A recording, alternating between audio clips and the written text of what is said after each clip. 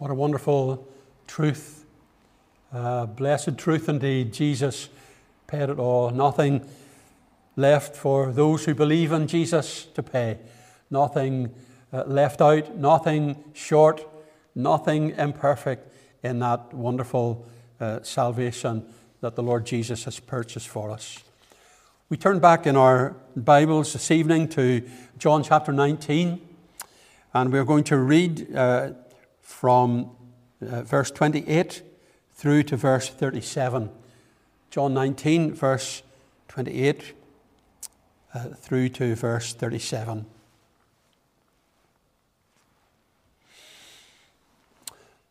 After this, Jesus, knowing that all was now finished, said, "To fulfill the scripture, I thirst."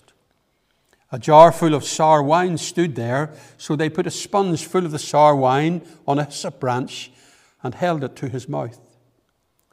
When Jesus had received the sour wine, he said, "It is finished," and he bowed his head and gave up his spirit. Since it was the day of preparation, and so that the bodies would not remain on the cross on the Sabbath, for that Sabbath was a high day, the Jews asked Pilate that their legs might be broken and that they might be taken away. So the soldiers came and broke the legs of the first and of the other who had been crucified with him. But when they came to Jesus and saw that he was already dead, they did not break his legs. But one of the soldiers pierced his side with a spear, and at once there came out blood and water. He who saw it has borne witness. His testimony is true, and he knows that he is telling the truth, that you also may believe. For these things took place, that the scripture might be fulfilled. Not one of his bones will be broken. And again, another scripture says, they will look on him whom they have pierced. Just a moment of prayer as we turn to God's word. Father, help us as we deal with these solemn moments, as it were, in the story of the cross. We pray that, again, you will open the eyes of our understanding, that we may receive light afresh this evening, that we may, in a fresh way, understand something of the wonder and the glory of the price that was paid for our salvation at Calvary. Be with us now, for Jesus' sake. Amen. Execution by crucifixion was by design one of the most excruciatingly painful deaths. Just take that word, excruciating, for example, because that word in its Latin root has there the word for cross, crucem. It was indeed an excruciating death. It was often a slow death, on some occasions lasting several days. It was designed to intimidate, even to terrify potential wrongdoers, those who were criminals, if you like, in the eyes of the Roman authorities. When it came to the removal of the bodies, the removal of the remains, that was by permission of the Roman authorities only. And sometimes the bodies were left on display on the crosses for longer than was necessary, as a very unsubtle threat to any who were contemplating crossing swords with the powers that be. It appears that it was customary for the legs of victims to be broken in order to hasten death when the authorities felt that the public displays had lasted long enough. John records here that after Jesus had uttered his final triumphant cry, "It is finished," he bowed his head and gave up his spirit. Luke, the Gospeler, records his actual words. Father, into your hands I commend my spirit. And so Jesus died. The manner of his death had a profound effect upon the on-duty centurion and some of his soldiers. Because, particularly in Mark's Gospel, we see this so clearly. When they saw how he died and what transpired, they were convinced that he was indeed the Son of God. This is what Mark says in chapter 15, verse 39. It's from the Amplified Bible. When the centurion who stood facing him saw him expire this way, he said, really, this man was God's Son. Luke writes in chapter 23 and verse 47, when the centurion saw what had taken place, he praised God, saying, certainly this man was innocent or righteous. And similarly, Matthew records this in chapter 27, verse 54. When the centurion and those who were with him, keeping watch over Jesus, saw the earthquake and what took place, they were filled with awe and said, truly, this was the Son of God. And so, in these moments, there was at work in the minds and in the hearts of those who previously had been perhaps unmoved by all of the events, there was a movement, we believe, of the Spirit of God, convincing them of the truth of Jesus.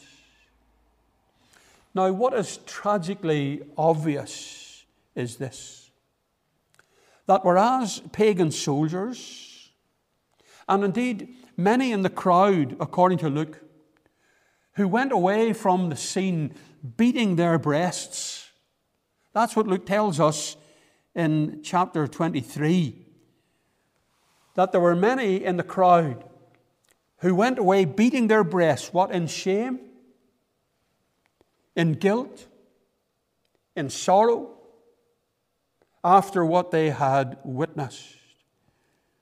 And whereas that was true of these soldiers we've been reading about and of many in the crowd, we find it very different amongst the Jewish leaders.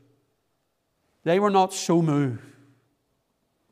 Their blinded, self-righteous minds were fixed on other things. So I want to speak to you first of all tonight about hypocrisy highlighted. We're told here by John that the Sabbath was nearing. And it was a special Sabbath. It was a high day, John calls it, because, of course, it was part of the Passover feast which was taking place. And according to the Deuteronomic law, the body of someone hanged for crimes shall not remain all night on the tree, but you shall bury him the same day to avoid defilement and desecration. This was especially urgent in the light of the special Sabbath which was coming up. And so the Jews come and they ask for the death process to be speeded up by the usual method of breaking the victim's legs. Now I put it to you that this is a picture of gross hypocrisy and false religion. Think about this. Those who had plotted and planned and used sordid and evil methods to kill an innocent man, those who were in fact guilty of murder, were now anxious and intent on attending to the niceties of their religious tradition and practice. They were guilty of despicable deceit, of dishonesty, of murder. But now they wanted to make sure that they were dotting the I's and crossing the T's of their religious duty. Hypocrisy highlighted. Jesus, during his earthly ministry, hated and condemned hypocrisy. The only times that you hear Jesus speaking what we might describe as harsh words were to those who were hypocrites. God hates hypocrisy. Although, praise his name, he still extends mercy to hypocrites who seek him and his forgiveness. The word hypocrite means putting on a mask, putting on a false front, acting out a part, being preoccupied with external appearance and outward show to the detriment or the neglect or even the contradiction of what is going on inside. It's interesting that it occurs, it pops up in literature, and some of our great writers have picked up on this. For example, we see it in Charles Dickens when he paints in multicolour the character of Uriah Heep. You know, the one who was always very humble, he talked about, and of course was anything but humble. He was, his unctuous and oft-repeated claim to be very humble hid falsehood in speech and behaviour. Or, interestingly, in Shakespeare, who puts it into the mouth of Queen Gertrude in the play Hamlet, "Thou dost protest too much, methinks." A little phrase used now to indicate doubt concerning someone's sincerity and honesty. See, people see hypocrisy. They're aware of hypocritical things that are done and said and carried on. And we have to confess that there's something of the hypocrite in all of us, presenting on the outside what is not true of our inner condition. And it's something which we as believers, if we're honest, we wrestle with repeatedly. The need to be genuine, the need to be open before God, the need to be honest before fellow men. And we praise God for his mercy extended to us as we confess our falseness at times. But woe to those who continue to hide behind the facade. I want you not to forget this evening, that those who are in the center of the spotlight here with respect to hypocrisy were religious leaders. Those who were the so-called pillars of society. Those to whom the common people were called upon to look up to and to follow and to obey. These were people whose lips spoke of God, but whose hearts were far from him.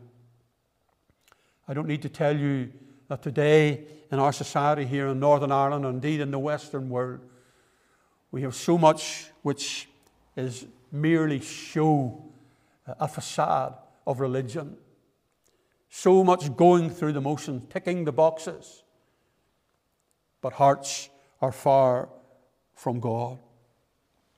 Well, outward appearances may deceive men, but God sees the heart. There's something deeply disturbing about the words of Jesus recorded by Matthew, who falsely claimed to know him.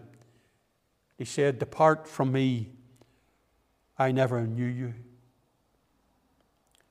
And graciously this evening I would want to underline this warning to those who are trusting in their religious associations, their religious ceremonies, their rites or their practices. You see, God isn't looking at the externals, at the outward appearance. God looks into the heart. God doesn't look at the mask.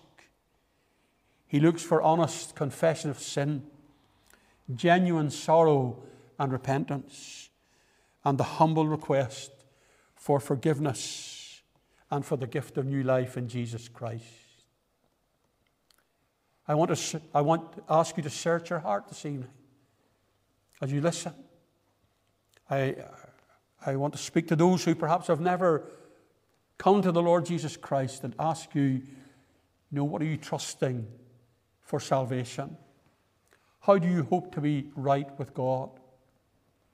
Because it is clear that mere external religion, or indeed good deeds, or a good show, or a good track record, or whatever else, however else you might want to describe it, these things are in fact useless when it comes to the removal of sin and guilt and punishment.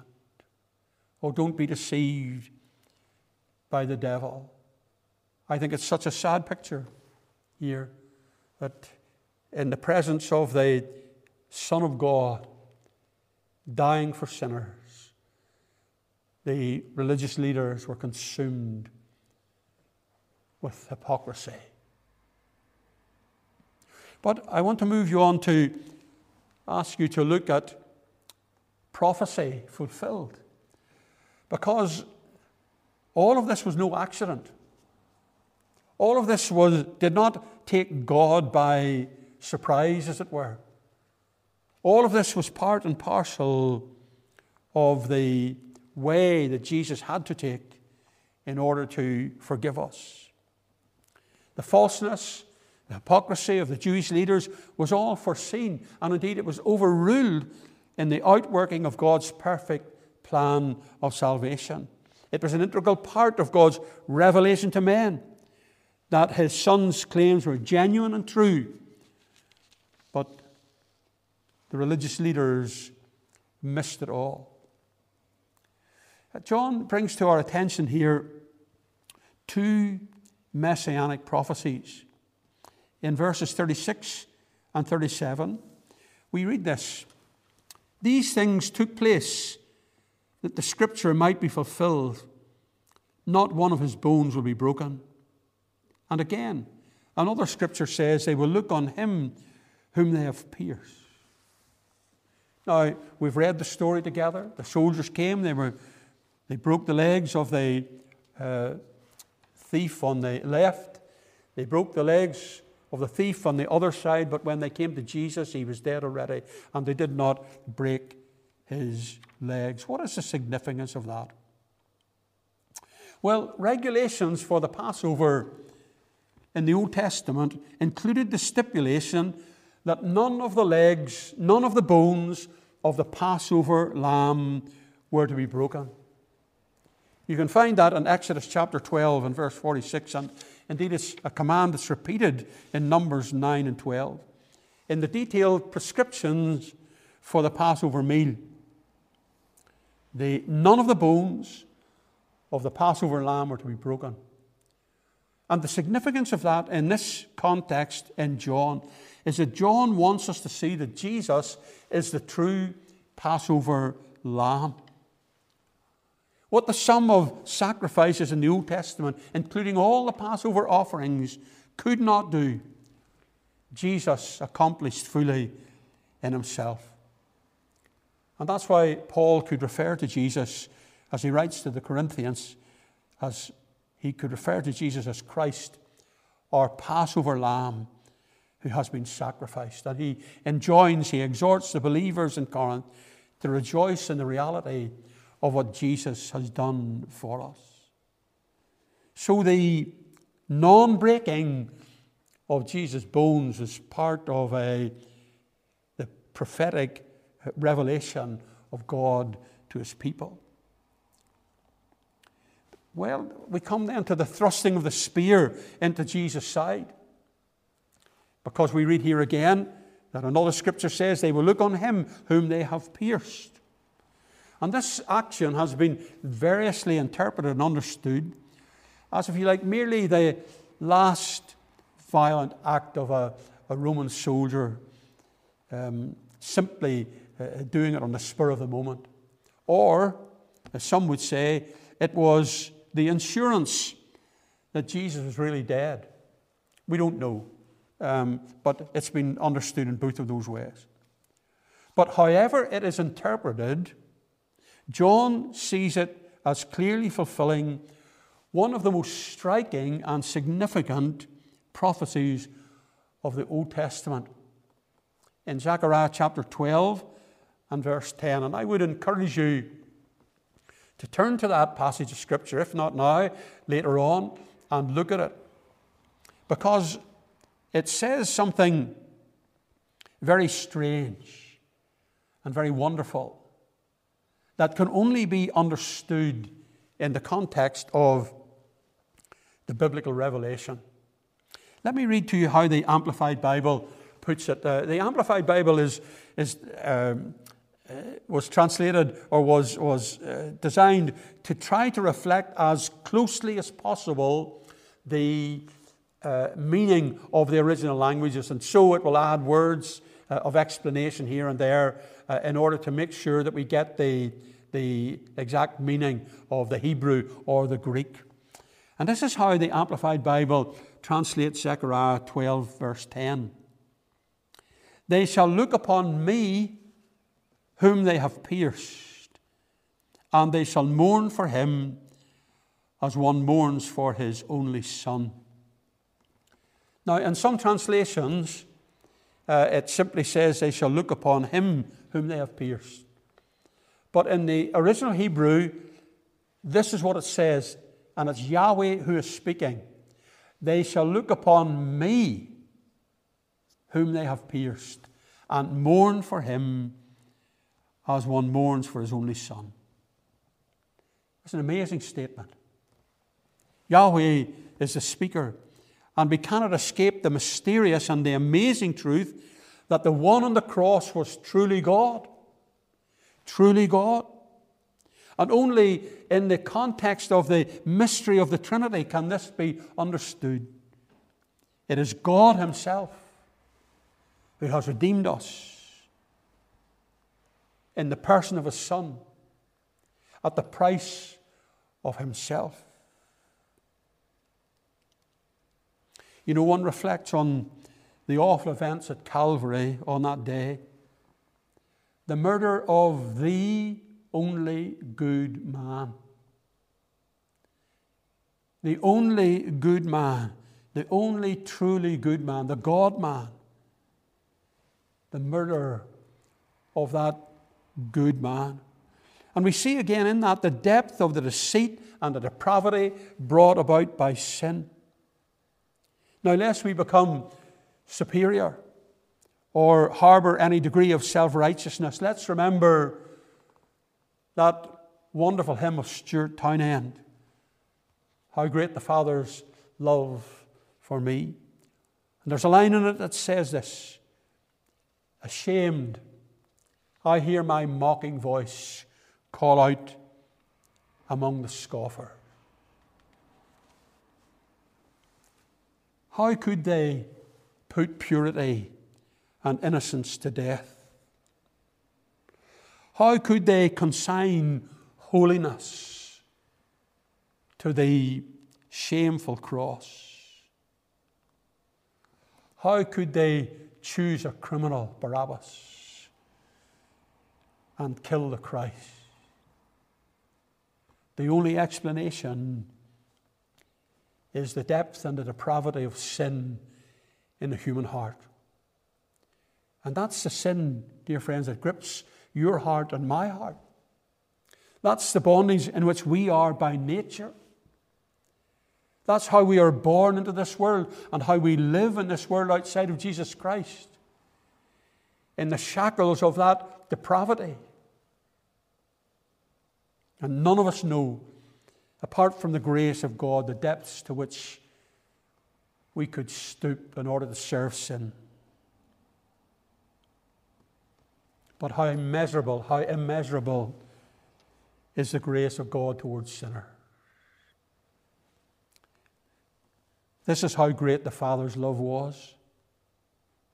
This is how God so loved the world. The Apostle John records this detailed and this harrowing account here in John 19 with a clear purpose in mind. He's not out merely to shock us. He's not out even merely to shame us, but he wants to bring his readers to a point of decision. He wants to bring those who are reading or listening to this to a crossroads, to the greatest crossroads, the greatest fork, we might say, in the road of their lives. And so, as we finish this evening, I want to fix your eyes upon this. You could almost miss it as you read through this passage. Verse 35, he who saw it has borne witness. His testimony is true, and he knows that he is telling the truth, that you also may believe. That you also may believe. There's a response demanded here. There is no neutral corner in the battle between God and evil. There is no fence for you to sit upon when it comes to, as it were, judging or making your mind up about the Lord Jesus Christ. And John's purpose here is to bring men and women to believe in Jesus Christ as the Son of God. He actually states this at the end of the Gospel again, in chapter 20, the very bottom there, chapter 20, he says, these things are written so that you may believe that Jesus is the Christ, the Son of God, and that by believing you may have life in his name. John's purpose is evangelistic. He knows that this is the only message that can save men and women from hell. This is the only word that can rescue them from a lost eternity. And he's calling for a response from those who read and hear. This is not mere information. It's a gospel plea. It's a challenge. It's a cry for men and women not to look upon these awful events carelessly or idly or with apathy. Not to go away and shrug their shoulders, as it were. But so that you may believe that Jesus is the Christ, the Son of God, and that by believing you may have life in his name. You cannot, you dare not stand idly by and look with self-righteousness or carelessness or even disdain upon the events of Calvary. Quite clearly, all of this is God's doing. It is the working out of his planned, perfect redemption. And men and women ignore or dismiss this at their eternal peril. I've got a question in my own mind as we come to a close this evening. And it's this. What was the real significance of those in the crowd departing from the cross, beating their breasts? What was the significance of that? Had they, in some measure, seen the deceit and the lies and the hypocrisy which brought all this about? Did they catch an inkling that what Jesus claimed for himself was indeed true? That he was truly a uniquely good man, but more than that, that he was the Son of God? Some Bible scholars raise the possibility that in those moments, perhaps in those hours as those people went away, ashamed and guilty and beating their breasts, that God was preparing their hearts for that amazing spiritual movement on the day of Pentecost, when Christ was preached in the power of the Holy Spirit. And that among that 3,000 who turned to Jesus, and later on thousands more, that there were those who perhaps had been spectators, participants in that awful spectacle on Golgotha when Jesus died. Well, one would love to think that that was so. The Spirit of God moving graciously, tenderly, lovingly in the hearts of those who had stood by and watched as the Son of God had been vilified and shamed and crucified and killed as a murderer, but murdered by those who were intent on his death. He died the death of a criminal, the kind of death that a murderer or a thief or a rebel against the Roman authorities would have died. He died as a guilty wrongdoer died. But he died as the perfect Son of God, taking upon him sin that was not his, sin that was ours, guilt that was ours, punishment that was ours, and paying it in full. Aside from the fact or the question of those beating their breasts, what they did in the end, there's a more immediate question. How will you respond? You who have the benefit of the full picture, who can see the mercy and the grace of God in its overflowing richness and fullness, what will you do with Jesus, who was nailed to that cross for one reason only: to take away eternally the sin, the guilt, and the punishment of all who would look to him and savingly trust him for forgiveness and new life. May the Lord bless his word this evening to the hearts of all who listen. May we see in these awful events something of the glorious light and life that God had planned for sinners and given to sinners, presented to sinners through the death of his Son. We're going to pray briefly, and then we're closing with a hymn this evening, "When peace like a river attendeth my way," and the chorus says, it is well with my soul. My question to you, is it well with your soul? Let us pray.